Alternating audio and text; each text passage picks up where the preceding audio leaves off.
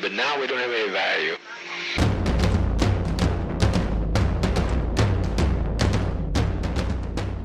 It's a death sentence. So long-time listeners will know that about a year and a half ago, me and Langdon, who isn't here today, by the way, we read what we thought was the worst book we could possibly read. That was Supermarket by the rapper Logic, aka also known as Bobby Hall. Just absolutely sophomoric, teenage level writing. Terrible plot twists, you could see it coming a mile away. Just absolute garbage. Constant references to Rick and Morty for some goddamn reason. I have no idea. But we've finally found a book that beats it. At least I think so. The book you may have heard of by now. People have been working really hard to make sure you know about this book. It's been everywhere. It's called Fuckboy. That's F-U-C-C, boy. Because, it can't be... It's brave, but it's not that brave. It's by a guy named Sean for Cornrow. It's his first novel. He got a six-figure advance, but I don't think we need to talk about that or even about him, because I don't want to be one of those jealous of people getting huge advances guys. I think the book speaks for itself. So with me today is Phoebe Roy. She's a fellow podcaster, a person of Pod. Phoebe, can you just introduce yourself and where people can also hear you? Hiya. Thank you very much for having me. I'm very excited to talk about Fuckboy because I'm now banned from talking about it in my house because my partner doesn't want to hear any more extracts, because I sort of took to kind of follow him around the house reading bits out at him, and that made him very unhappy. You can hear my other podcasts. One of them is 10,000 Posts, which is a podcast about posting and online and digital and how everything's posting. It's really good, by the way. Thank you very much. And my other podcast that I co-host is Masters of Our Domain, which is a podcast about Seinfeld. I've never listened to Masters of Our Domain because I've never watched an episode of Seinfeld. It's not you'd think that would be more of a barrier to entry than it actually is. But quite a lot of our listeners still have never seen a single episode of it. They simply come for the riffs. Is that normal to have not seen Seinfeld? I feel it's like something like never watching The Simpsons. It's not something that people do. It's something that everyone has seen at least once. I've literally never seen an episode. My co-host Milo Edwards had never seen it before we started doing the podcast. That was the kind of original conceit, that he had never seen it and I have seen it all many, many times. Right. Cool. Like I say, 10K Posts, very, very good pod. Hussein was a friend of the show. He's been on here to talk about his book a long while back. Nice dude and a great host. And you on one of the episodes you mentioned this book. I could feel that you had a pent up need to get something out in the internet meme sphere about this book, because coverage of it so far, apart from that one Gawker article, has all been fawning. The right-wing magazine Unheard seems to love it. It seems to believe it's killed all the terrible literature out there. The Guardian loves it. I'm not going to put too much stock in press stuff of it because it's, it's been built out by a pretty big publisher. They're not going to be particularly honest about how just abject this book is. So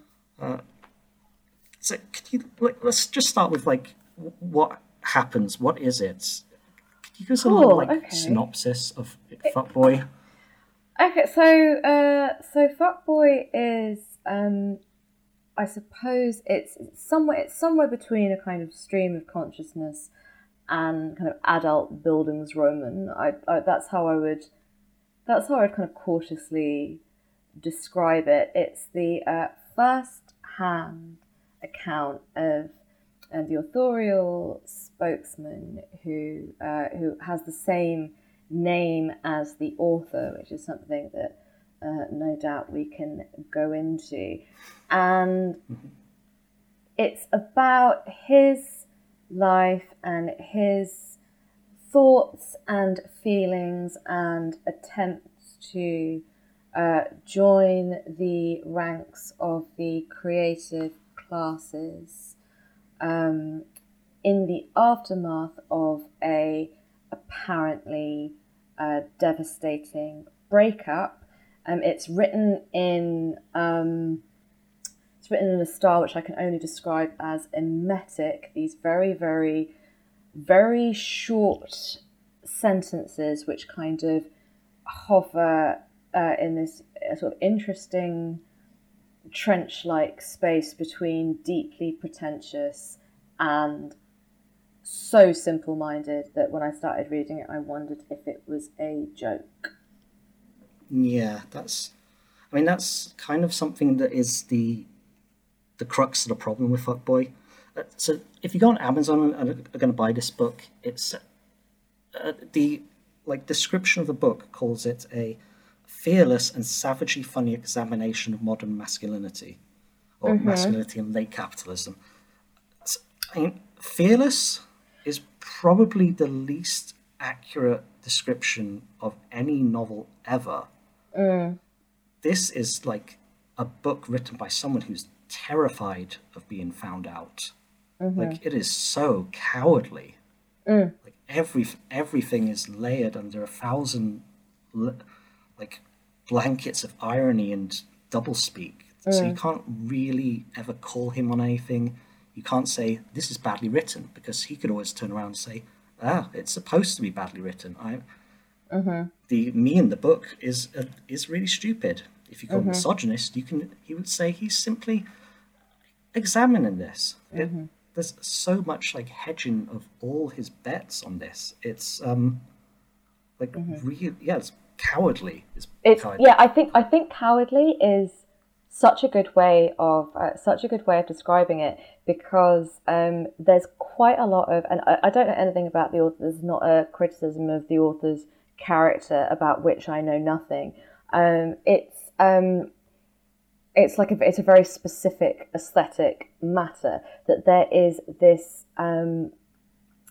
is this deep authorial vanity that runs through it, which undermines any attempt to say, well, no, but you're supposed to think he's stupid, or you're supposed to kind of raise your eyebrows when he gets things in places kind of disastrously and offensively wrong. You're supposed to think that it's just a kind of commentary and an examination and a sort of step back from misogyny, from lack of responsibility, from treating other people as disposable.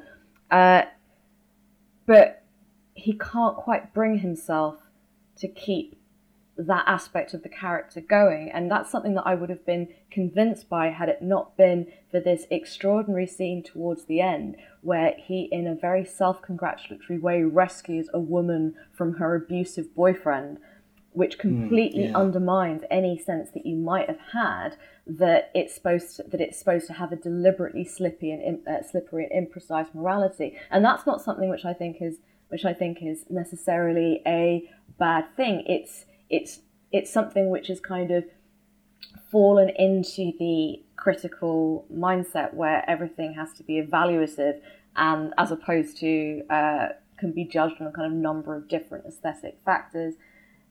But at this point, I think imprecision of morality is fine, but you have to keep up that imprecision, and my main takeaway from it was imprecision of morality is fine, but imprecision of reference isn't. And this is written very, very much like tweets were written in 2017, and that's part of the problem of publishing lead times, if you're trying to write something which is so urgent and so contemporary, it reads absolutely stupidly by the time it's published.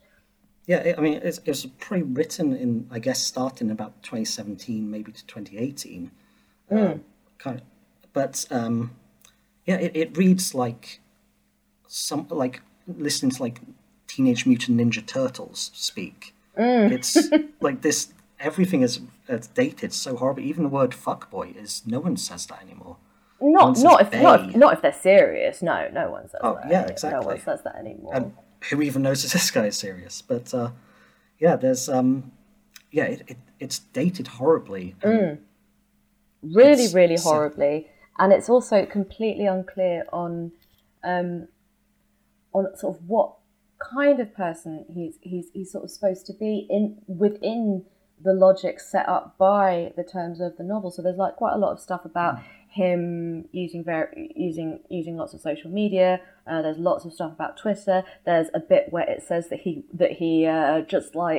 just sits down and records a podcast. And again, it feels like these are references which are placed in to kind of sort of bring it kind of bang up to date.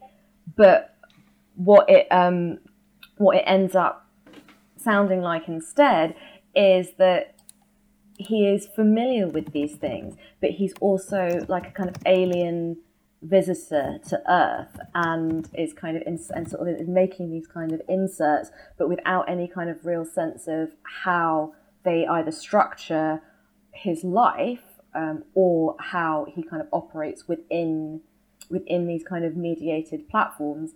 And part of that is his working life, because he is supposed to work for Postmates, which is an American Deliveroo, I guess. Is it like kind of American Deliveroo? As far as I can tell, that's what it is. Virtually, exactly. I think they deliver more than just like groceries and fast food. They deliver like just stuff from stores. But yeah, it's basically delivery. He's a delivery guy. And that's sort of in there in order to cast him as a working class character. But that is that's undermined by his repeatedly stated educational background and his apparently middle class family background.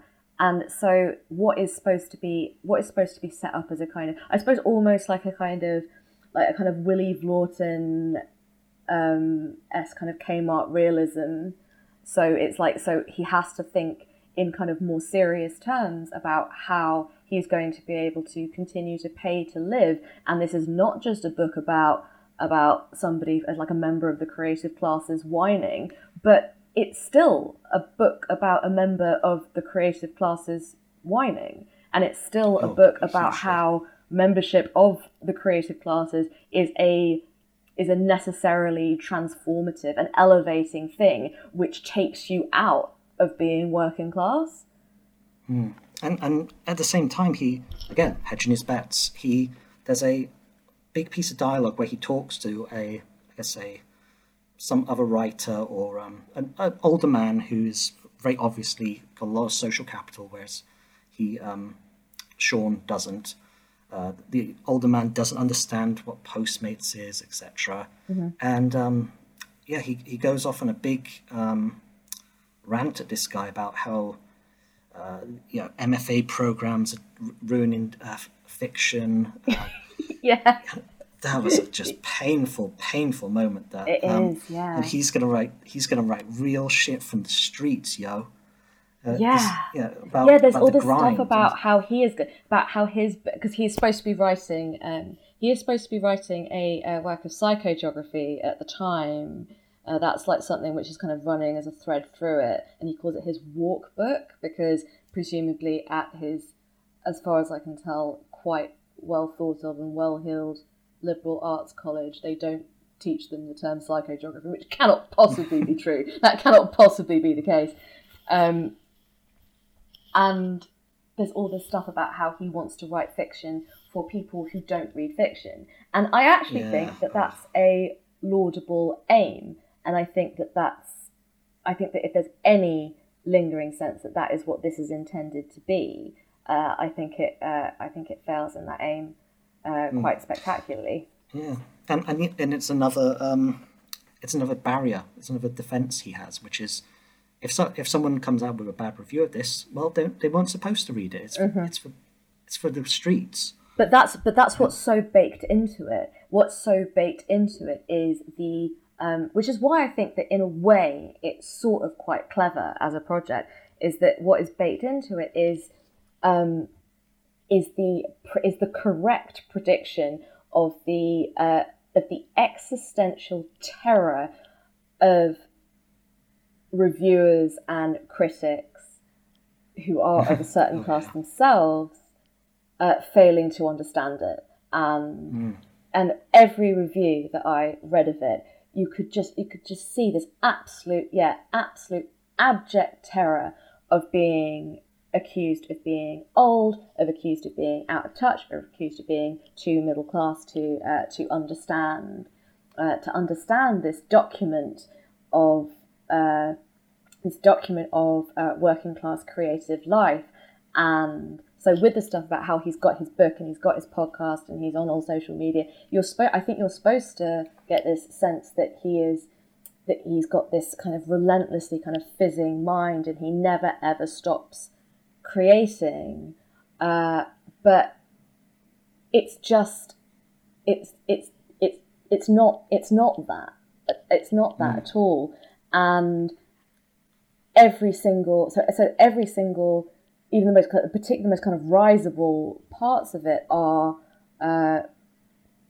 feel like they are geared to make critics seem elderly, and I think it's very interesting that all of the critical work I've read of it are from people who I happen to know are in their 30s and up, who are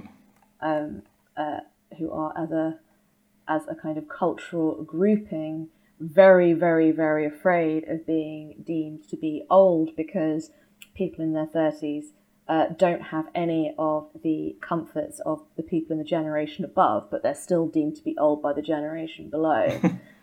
And there's nothing worse than being old. But of course, this bloke is also in his 30s. The character is in his late 20s, and he talks and writes like somebody who is trying to kind of create a sort of interesting kind of facsimile of how a young person who has grown up online and has grown up digitally and how they talk and how they think. But it's all kind of 35-year-olds sort of saying, oh, this is swaggery, this is blustery, this is urgent. And I am reading it and thinking, this is embarrassing, is what this is. This is very, very embarrassing. Yeah, I mean, he seems to not know that, like, if you were to write a book or TV show or literally anything and have a character come in and be like, yo, sup, my N-words, the white guy, obviously, yo, where's Bay at? I'm on the grind, hustling and lit as AF. Like, that character would be a joke character. Like, people who talk like that in stuff are the joke character. And yet these like publishing professionals who greenlit this, the reviewers who called it brave and urgent, don't seem to quite get that even in 2017, if someone spoke like this, you just tell them to shut the fuck up because they're just annoying. This isn't written in like a vernacular or a No, it's written like somebody who is trying to speak in how they think that. Well, I suppose primarily if it's set in Philadelphia, I suppose that he's supposed to be talking like how he thinks a Black Philadelphian speaks. Yeah, but he does sort of like, again, like this is what persuades me that it's not a joke and that it is meant in earnest, is that every so often he does try to kind of grapple with these with these questions, and there is, I think the only really good bit of it is there's a bit where he's talking about his Japanese heritage and his white heritage, and he's talking about the funeral, like the Japanese funeral of a family member, and that bit's sort of quite lovely and quite subtle, and then just it's over so quickly. It's just a tiny paragraph, and then he's back to railed on some Molly Dog and then listen to Starboy. And it's like, first of all, my friend, Starboy was like a mainstream pop song in 2017. Like, I don't even know what you're talking about listening to Starboy. Yeah, I mean, he's not going to get much clout by going on this like multi-page rant about Lil B. Everyone knows Lil B. He's like a pop star. It's like not knowing Michael Jackson. But yeah, I want to talk about like his political views as exemplified by this book in a minute. Yeah, let's do it. But I think we should dive into that. Oh yeah, because it gets messy. Oh yeah. He's got some super interesting thoughts on Hitler, which I think are definitely worth discussing. Yeah, there's we're going to dive into Swamp, but first let's play a little song for the folks at home.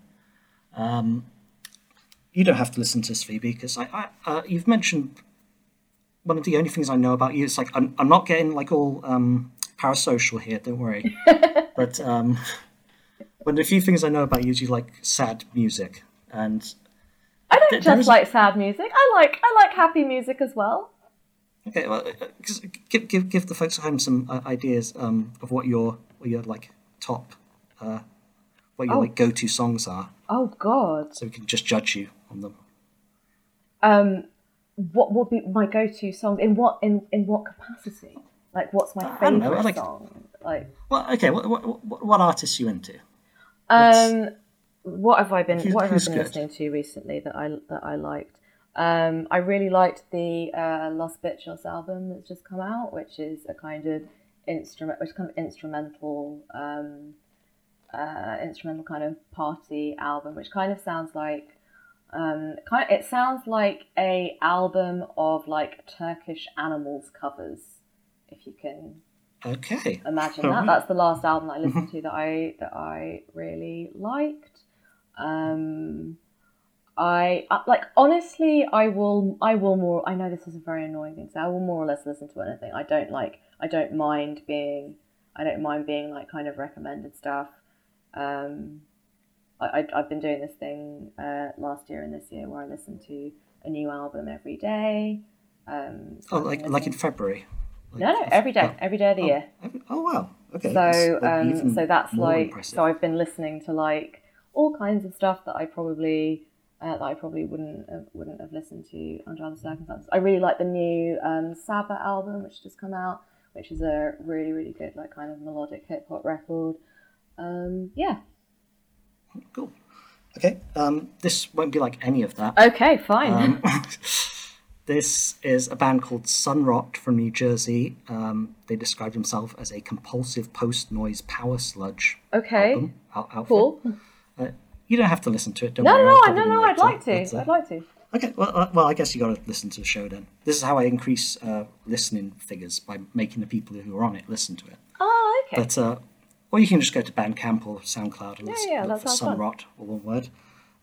So they just got signed to a record label called Prosthetic Records, who we talked about a lot on here because they put out like just wall-to-wall great stuff. A load of bands who've been on the show, loads of bands we just like. These guys are cool as hell. I haven't listened to a ton of their stuff, but what I've heard I like a lot. And so this is a song off an EP that's just, or I guess a single that's just come out called 21%, which is about where you'd get to in Fuckboy before you just totally give up. And yeah, it's cool as hell. And the B-side is this weird little ambient noise thing is if you're into that, you're into that. But here's 21% by Sunrot.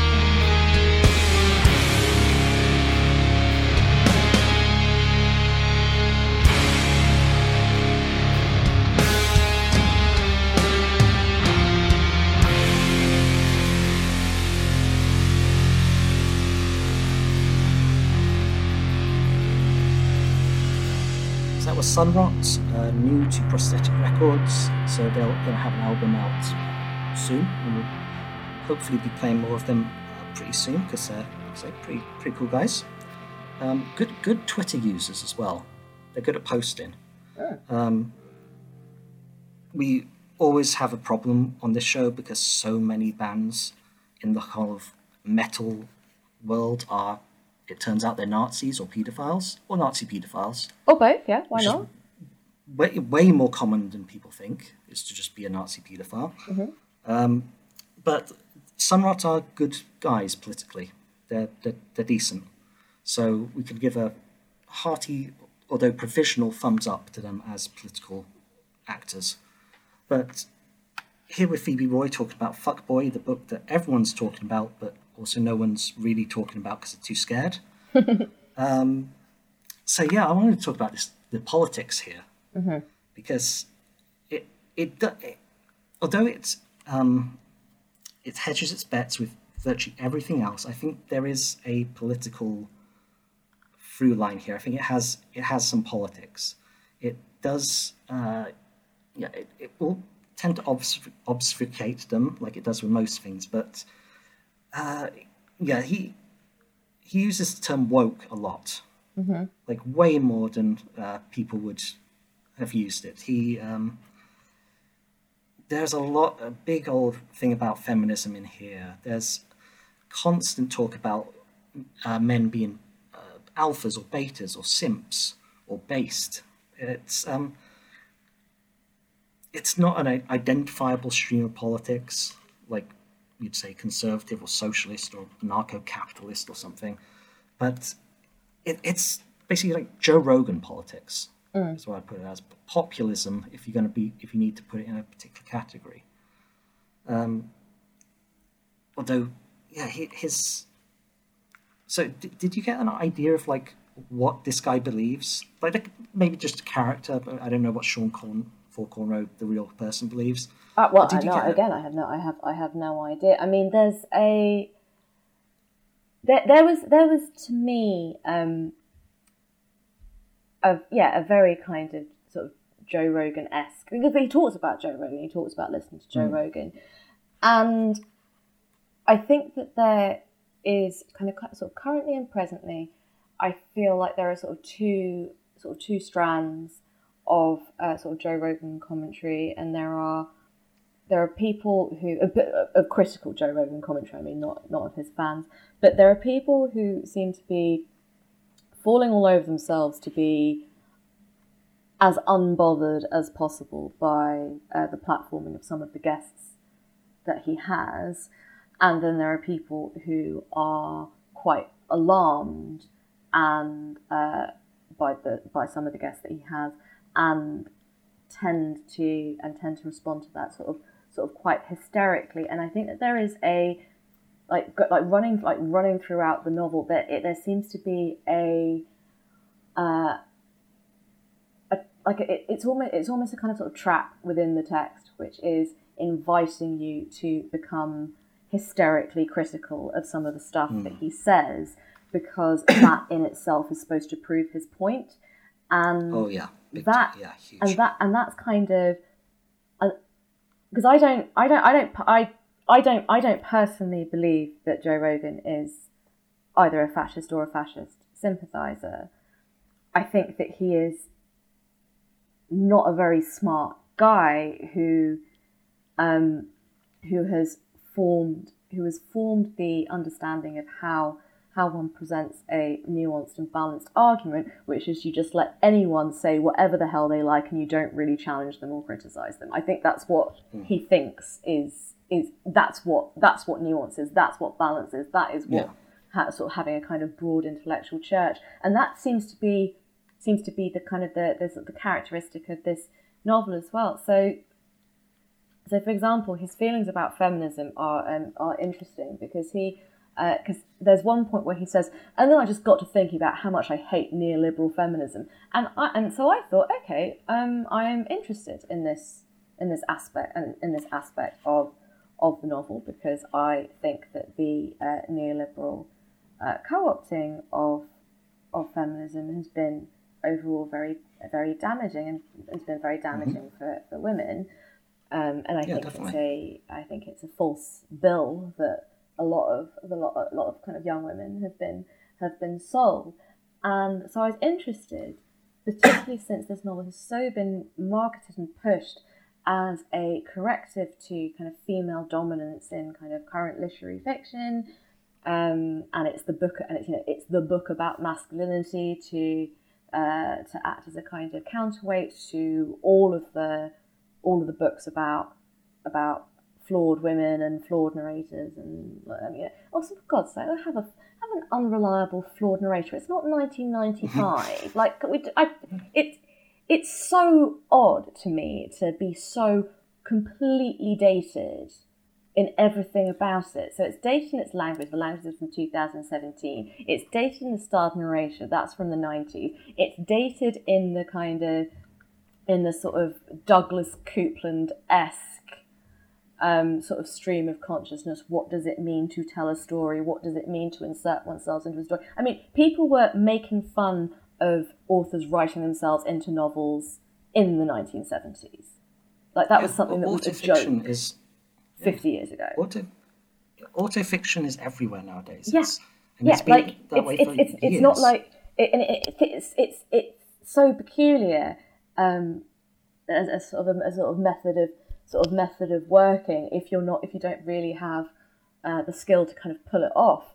But so he says, like, he's thinking about how he hates neoliberal feminism, and so I think, okay, well, I'm actually interested in what a book which is purporting to address masculinity and to address the gap of masculinity in fiction, and what he comes up with is there's a kind of confused, self-pitying screed about his former partner having a termination.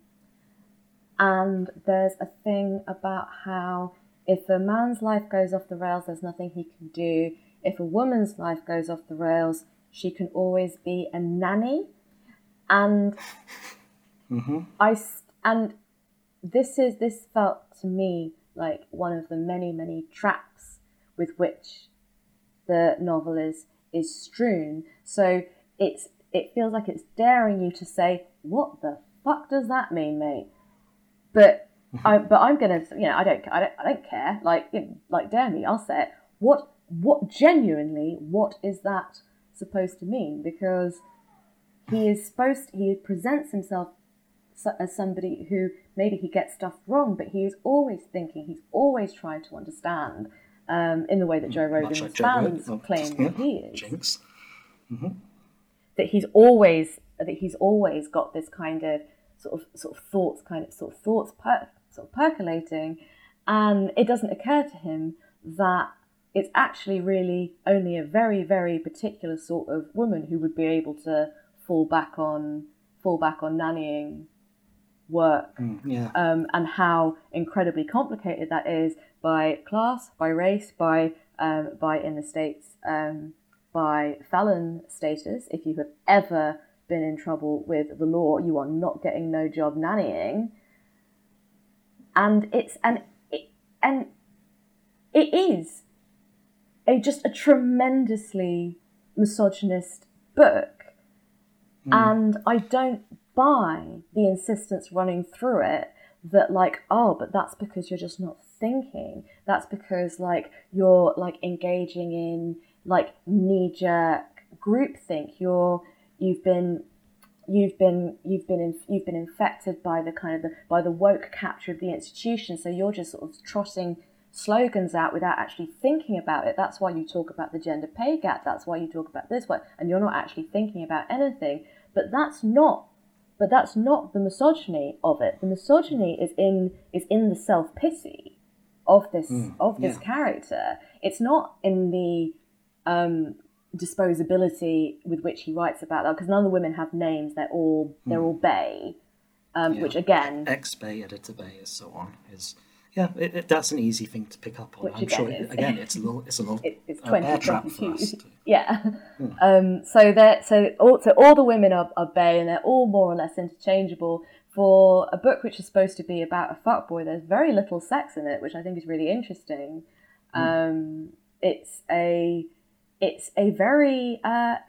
a very prudish and prurient book. It's sort of quite kind of disgusted by women, and there's like a kind of, again, pretty much the only good and interesting bit is this kind of body horror element that's running through, because he has this terrible autoimmune eczema condition. Sorry, go ahead. I mean, that terror of women is comes through a lot. The whole idea of being a simp or beta male, being too feminine. He talks about the whole alpha beta divide and how betas will just dismiss that there is anything to the idea that men can be divided into alphas and betas, and they do that as a move to deny their own betahood. And not just because it's unscientific garbage that the creator of the whole alpha beta thing in Wolves spent his entire career trying to refute. It reminded me a lot of a book by, oh God, what's his name? 1 second. A book by Klaus Feuerleit. I don't know. It's called Male Fantasies.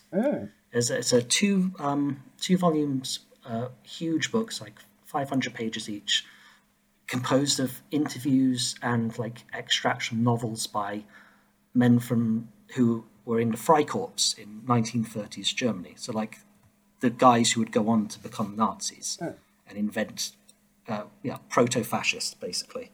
And it's so weird reading the way they think about women and the way they essentially look at women as this like abyss that men can fall into, in the same way that Sean in the book does.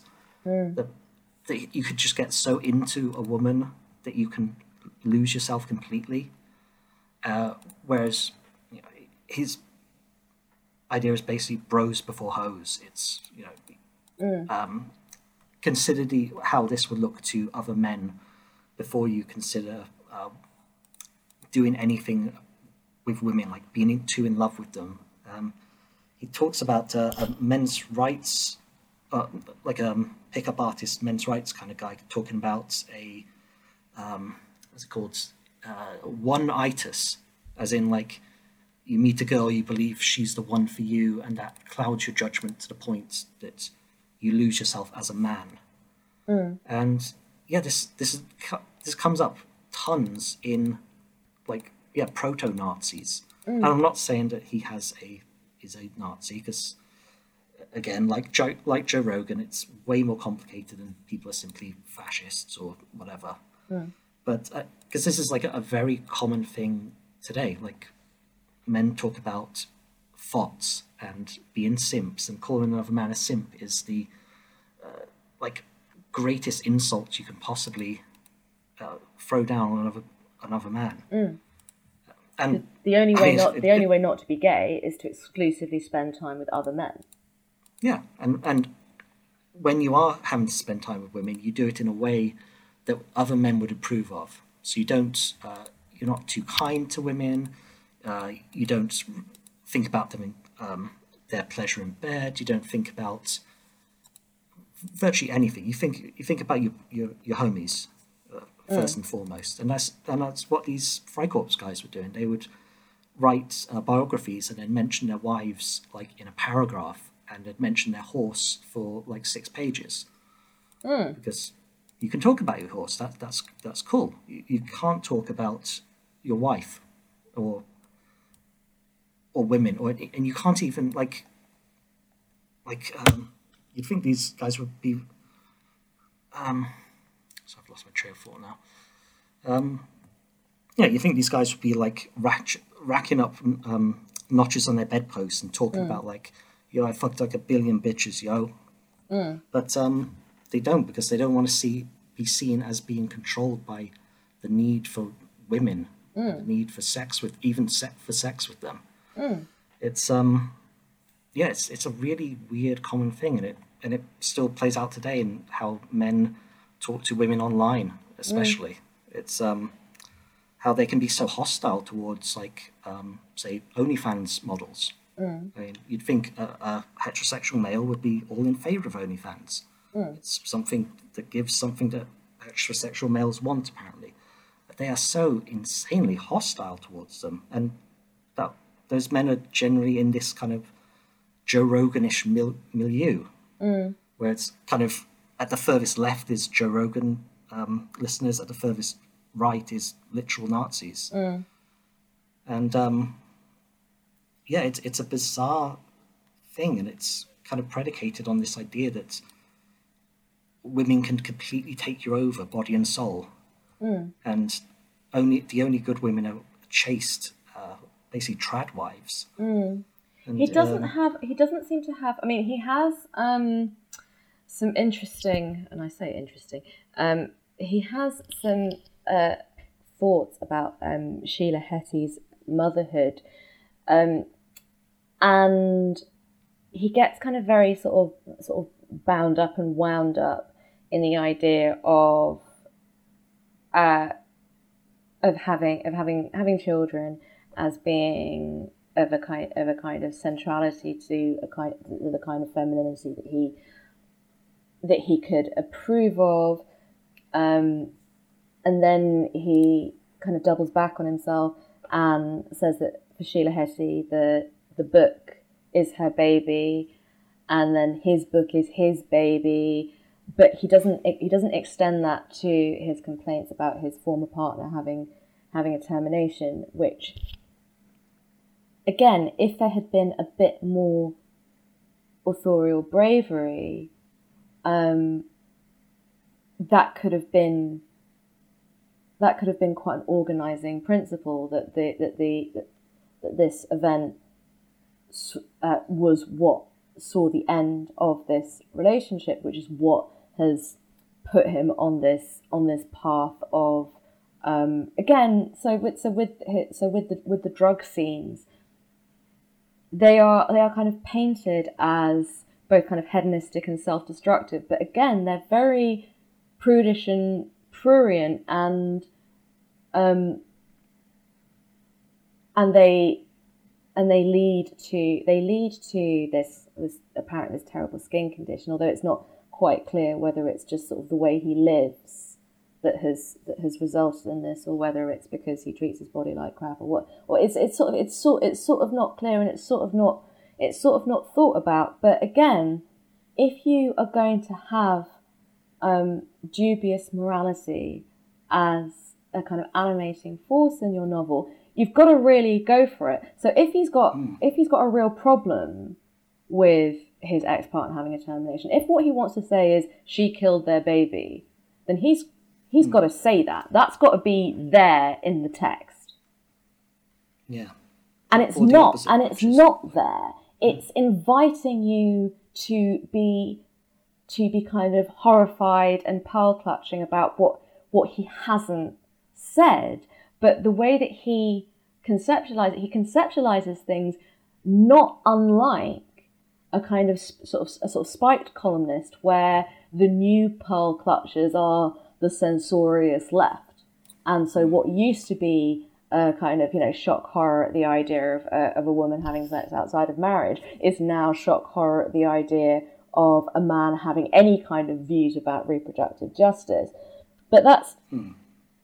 Yeah, it's very the conservatives are the new punk rock kind of thing. Yeah, it's very conservative, the new punk rock. But again, there's no bravery to it. There's no sense that he's going to make his character both kind of loathsome and challenging to liberal sensibilities. He just announces every so often, I am challenging to liberal sensibilities. But that's not but that's not the result. And I think part of that is that really any kind of organising principle is obscured by this very enervating writing style and by this kind of 2017 kind of sort of posters language. But again,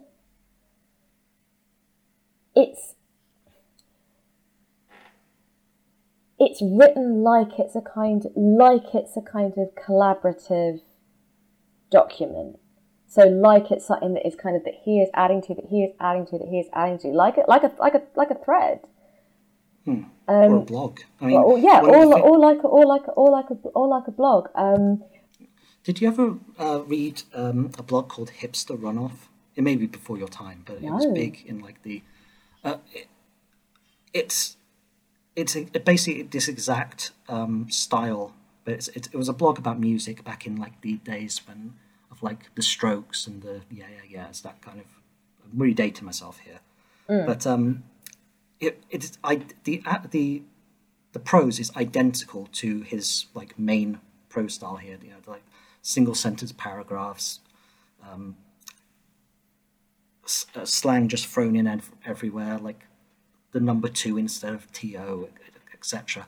Yeah, it was like my first feeling was, this is just like a hipster runoff, like novelization, because it's so incredibly the same. I mean, he's also been accused of plagiarism by Sam Pink, who's another author in this kind of like post-alt-lit. Yeah, and he's the one who shows up in his acknowledgements, which I mean, I've got to say, I sort of in a way I admire the brass neck of stealing from somebody and then thanking them in your acknowledgements. I think that's fair play. And even when I started reading it, I was like, as if I had just a single hint that this is supposed to be an enormous, delicious joke at the expense of the public publishing industry, about which I have many, many, many, many thoughts, then I would say absolutely fair play. Take them for everything they have, because this is very good. This is a very good and delicious joke, but it's so convinced of what it wants. It's so convinced of what it wants to be. It's convinced of its own charm. It's convinced of its irreverence, and it's not irreverent, because, as I said, it's pieced together with sort of different, and I'd say dead literary conventions. If not dead, then certainly very much done. He talks about Tao Lin a lot in here, and Tao Lin's just had a new book come out, but he's not the hip young writer anymore for writing this. This whole scene. I mean, so background on the production of the novel is Sean Conroy the actual person got discovered by Giancarlo Di Trapani. I don't know his name. Di Trapani, who was the editor-in-chief of indie press called Tyrant Books, who put out a hell of a lot of good stuff over the years. I've like covered other books by them on the show. I really like some of their stuff, and it's kind of, I wouldn't say it's similar to this, because this has its problems, which we talked about earlier. It's like what this aspires to be. It's what Tyrant Books puts out a lot. It's like young men who are working class, who are fucked up, who take a lot of drugs, and dealing with their lives. Like the Sarah book by what's his name, Scott McCallaghan, is like a really good version of this. Welfare by Stephen Anwell is a good version of this, because it doesn't do the things this does, where it's just cowardly the whole time. Those writers are willing to have a character called Scott McClanahan in a book written by Scott McClanahan, who is an absolute fuck up, and you think from page 1 that he's a horrible person. There's like a whole little micro niche scene of people writing like this, and it was never meant to be. And it's convinced that there isn't. It's convinced that they're the first to do it, which is extraordinary. I know it's so. I mean, this isn't a million miles away from what Philip Roth or someone. Philip Roth actually had sex in his books about sex. I also think this is quite insulting to the memory of Philip Roth. Not a million miles could still be like 100,000 miles. 900. That's true. So, But I mean, basically, there's always been books by men writing about being a man, and writing about your dick not working, and writing about being in love with women, but they don't like you back, and so on. It's not like this isn't breaking any ground in any way, and like you say, it doesn't even. It's not even shocking. It's breaking ground, I think, in a sense for younger male writers, and I definitely think that this was supposed to sort of respond to kind of millennial women's fiction. I don't mean fiction aimed at women. I mean fiction by women. Some of the more kind of notable success stories over the last little bit. You could just say Sally Rooney if you like. I'm absolutely not. I hear if you say her name 3 times in a I year, will not say her name. People such as, for example, a particular Irish author who we will not name. And what's so maddening about this and the experience of reading this is that I don't think that that's a bad thing. I think I understand the point of the I only read female authors corrective and the just sick of hearing what kind of white men have to say for themselves, which has now kind of resolved itself as straight white men, which I think is a very interesting little flex, because what it is a kind of sort of it's an interesting kind of progressive turn on segregation, but like kind of cloaked up in kind of a language of kind of social justice. And I think that is an interesting thing that people say, and I understand the point of it as a corrective and a counterweight. But I also don't. First of all, of course, the author is not white, so you can't get him on the spurious racial justice ground.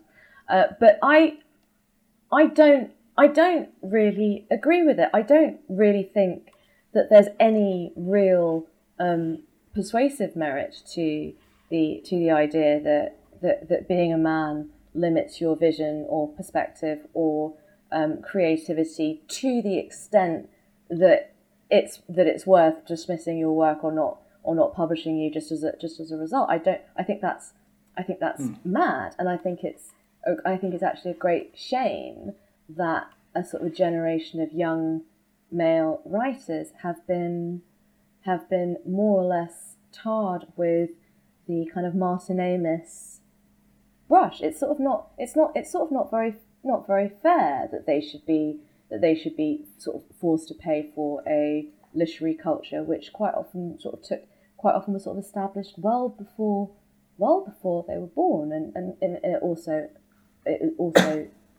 ignores class and it ignores race. But I actually don't particularly think that there's any particular reason to reject something written by a middle class white man just on those grounds. And I find it interesting to read about men. I find it interesting to read about masculinity because these are things which are outside of my experience. And I suppose the argument is that because it's such a cultural infusion of men and male thinking and male writing and sort of masculinized culture, that you know about it even if you don't have an experience of it.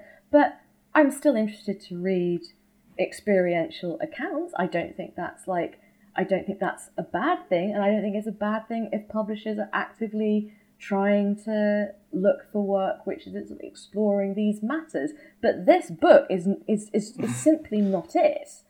Yeah, their hearts were in the right place, but I'm not going to go that far. Maybe. Okay.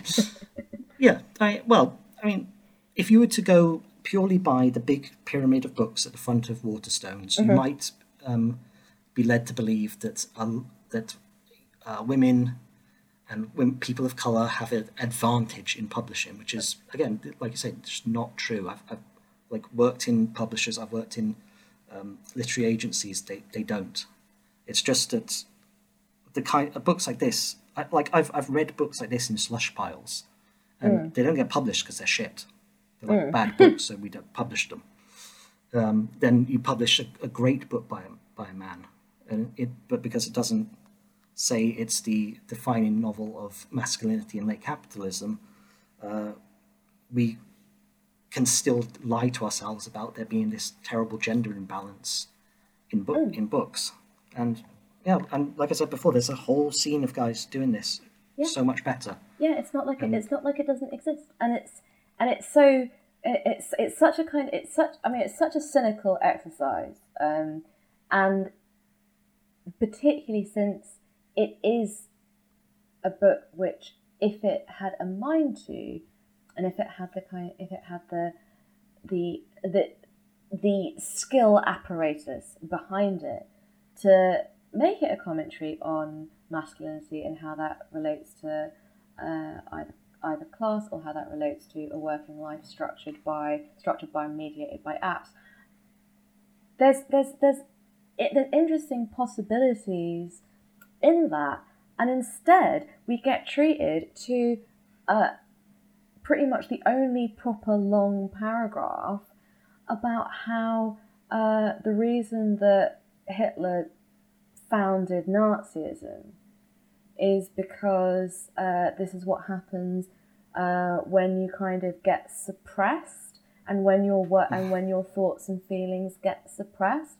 And he's describing reading Mein Kampf, and it's such a confused and confusing paragraph, because he is describing reading a published book, which is the opposite of your thoughts and feelings being suppressed. And it's also the opposite of how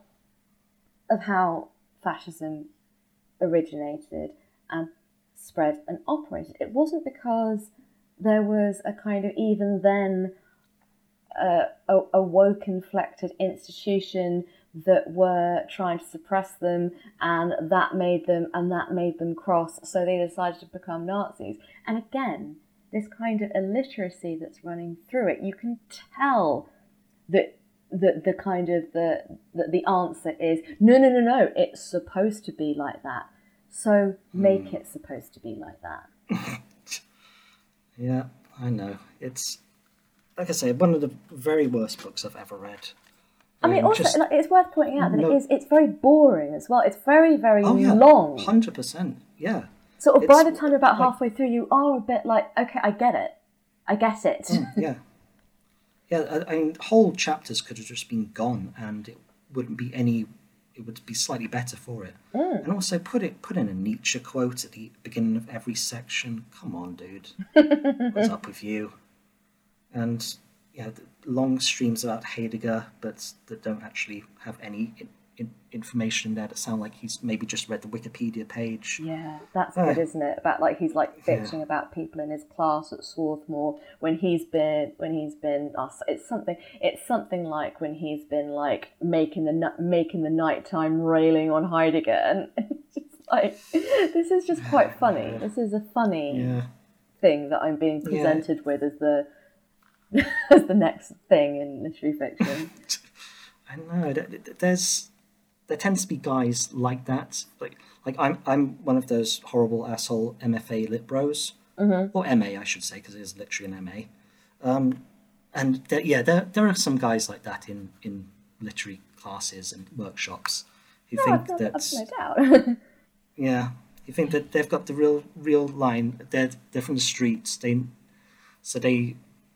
whatever crap they put out is automatically better than everyone else's, and they've got a very self-righteous idea about it that is mirrored in like conservative politics about, say, this whole thing in Canada right now with all the trucks, how we're supposed to listen to the real concerns of the working class. And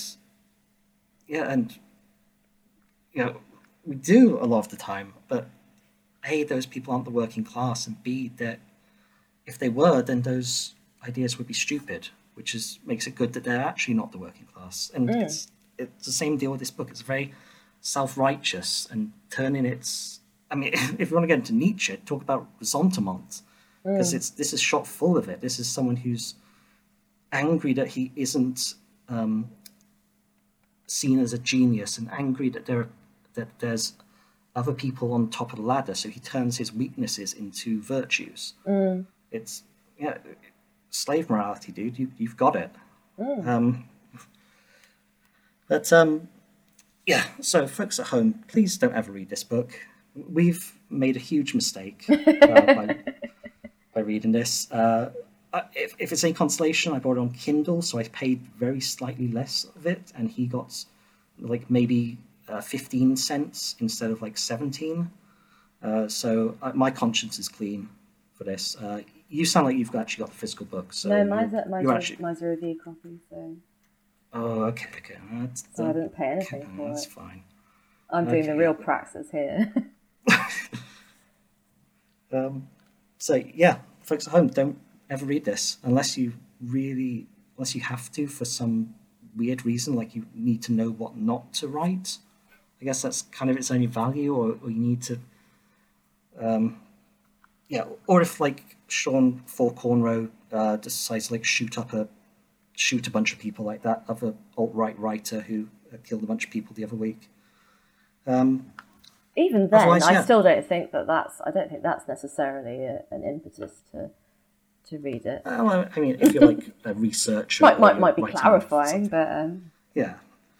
This is the last thing I'm going to say on this subject before I say goodbye to you.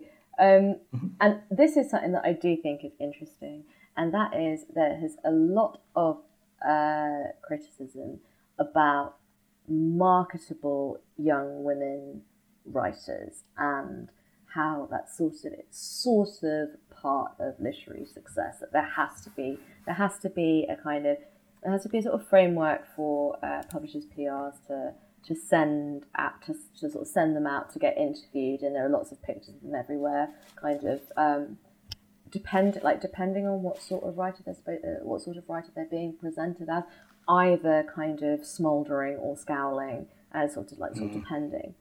And it is absolutely worth pointing out that the old Sean Conroy is extremely picturesque as a young man, and whether there's a lot of nice pictures of this dude out there. I think he's on the front cover as well. It is a nice picture, but he's very beautiful, I think, and I think it's so interesting to be kind of presenting him as a corrective to millennial women authors, but he is being presented and served up like according to much the same logic, and I think that's quite funny, and I think that's interesting. True, and all the other authors who do this but better are fat slobs.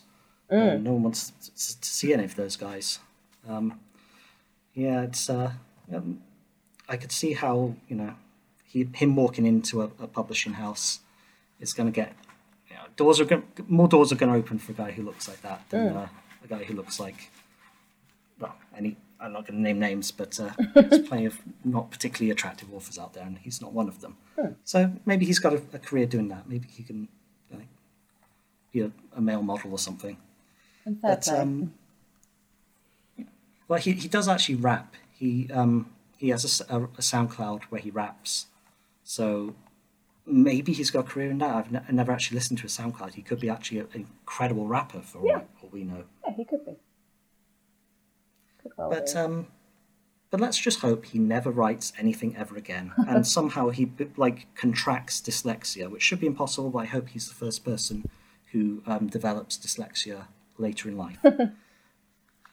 But let's round off the show with some more music here. So we got a band called Mares of Thrace from my old hometown of Calgary, Canada. These guys have been around a long time. I say guys, they're actually two women, I should say. These ladies have been around a very long time. They're kind of hometown heroes in Calgary. They haven't released anything in 10 years, so it's kind of a big deal that they've come back with a new album called The Exile. And they've got the first song they've released on this is called Mortal Quarry. It's like not a million miles from their old stuff, but that's good because their old stuff was great. So yeah, check these guys out. And Phoebe, just to reiterate what you said earlier, where can people find you? You can find 10,000 Posts over at 10k Postpod on Twitter. You can find Masters of Our Domain, the Sign Vault podcast, over at Masters of Pod. I don't really use my Twitter at the moment, but if you would like to follow me, you can at PRHRoy. Cool. When she occasionally does use Twitter, she's good at it. So thank you. Strong recommendation for that follow. So next show, we're going to be talking about Gretchen Felker-Martin's book, Manhunt. It's fucking insane. That's the real Fearless book here. That it's completely brilliant. It's grotesquely violent. J.K. Rowling gets torn to pieces by zombies because all the men in the world get turned by a virus into rape zombies. It's way better than I'm making it sound. Gretchen has been on the show before. She's brilliant. So we'll come back next time with that. Then we're going to talk about a book about eco-fascism. And yeah, we're just going to keep on going. So anyway, here's Mares of Thrace.